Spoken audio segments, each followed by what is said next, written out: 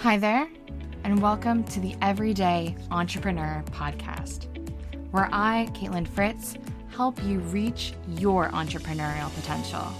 Together, we can build your dream social impact business so that you can leave a legacy beyond your 9-to-5. Hello, and welcome to this episode of Everyday Entrepreneurship. It's your host, Caitlin Fritz, and I'm really excited to talk to you today about something fun and totally unglamorous. Yes, I'm talking about mistakes. Being an entrepreneur is being able to walk with uncertainty, embrace mistakes as learning opportunities, and take those learnings forward to make change. Mistakes are part of the process. And as a recovering perfectionist, I know how hard that sentence is for me and probably for you to hear. In our jobs, in our school, everything is outlined, there's a rubric, there's KPIs. But in business, it kind of feels like we are just swimming. This is even more true if you are developing your first product or service. Beyond the mindset of just getting out there to build your product, there's also all these internal mechanisms of actually creating, designing, and constructing your product or service. So I want to share with you some top mistakes I've made and I've had other founders make when developing their first product or service. Mistake number 1. Trying to be perfect. I remember the very first education app I was working on. I wanted it to be beautiful. I was comparing myself to the Duolingo standard of execution. I wanted it to be perfect. And all of my mentors, all of my colleagues were saying, if you're not embarrassed when you are launching it, you are launching it too late. And they are absolutely right.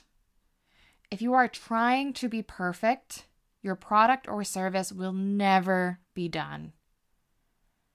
It is about getting something out there, a minimum viable product, an MVP, that you can just get feedback on. Then you can iterate over time to create the absolute dream product. But do not let perfection get in the way from your impact. Mistake number 2, building a product or a service without customer input. I'm speaking from experience here. When we were building some of our first UI and UX, I thought it was beautiful. I was so proud of it. It was fun. It was whimsical. It was colorful. I thought kids around the world would love it. Until I handed it to them. And they were clicking and swiping when I did not make them clickable or swipeable. I spent money and time building something that they didn't even really like the UX and UI of. That was a huge learning. So even from before your product or service days, keep customers and users involved. Whether that's through a focus group, maybe you have some ambassadors who can help you along the way. No matter what you do, you need to keep your ear to the ground to customers because trends change, habits change, and you do not want to build something that at the end of the day, they don't want to buy or use. The third mistake I've seen is shelling out lots of cash. Don't get me wrong. If I had all the money in the world, maybe I would outsource some more things. But cash should not be a barrier for your earliest prototypes. I'm going to do an episode probably next month on how to start up a business with 200 pounds. We think we need to pay the developer to build our website. We think we need the software set of eyes to help us design that app. or we pay for a designer to make our brand presence absolutely beautiful. I'm telling you, there are freebies and shortcuts.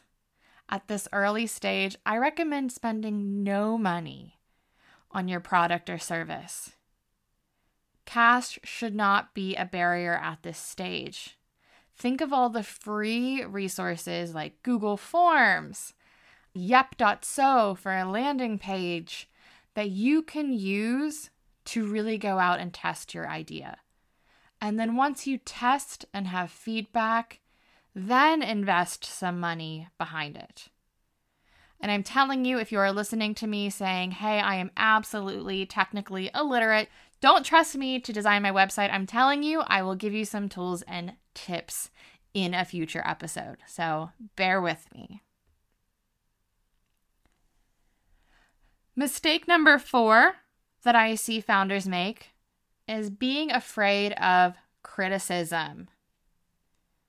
This goes back to that mindset piece. There are going to be customers out there who don't like your product, who say no. And when we're in the early days where our product or service is kind of our baby, those elements of criticism are just like stabs in the heart. I remember when I was doing an outreach campaign, direct emailing to get a new client, and someone just emailed me back, no, we're not interested. I took it personally. But guess what? Their criticism is not personal.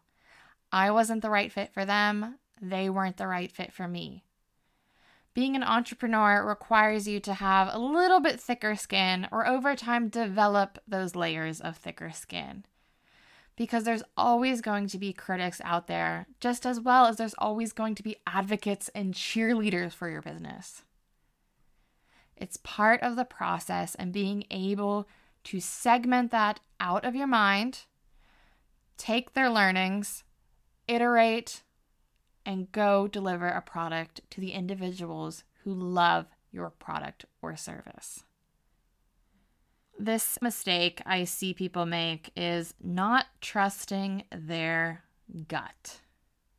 I believe we all have some form of intuition, trusting your gut, however you want to call it. But there's usually an inclination of when you're on and when you're off track. You know, when you get that feeling where this is the product or service that could really change someone's life.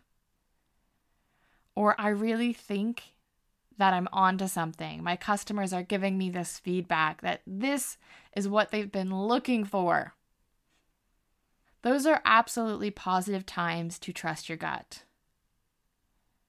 But it's also important to realize when you're off track. Sometimes our head is saying, keep trying, keep trying, keep trying. But our heart and our gut knows maybe this isn't the product or service that is the best fit for my user. That's happened to me too. And sometimes it takes courage to recognize when there's that misalignment between your head and your gut.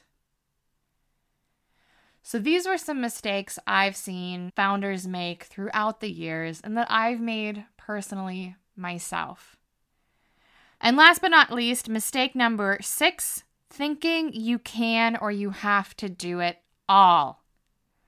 Similar to trusting your gut, you do not need to do it all at once.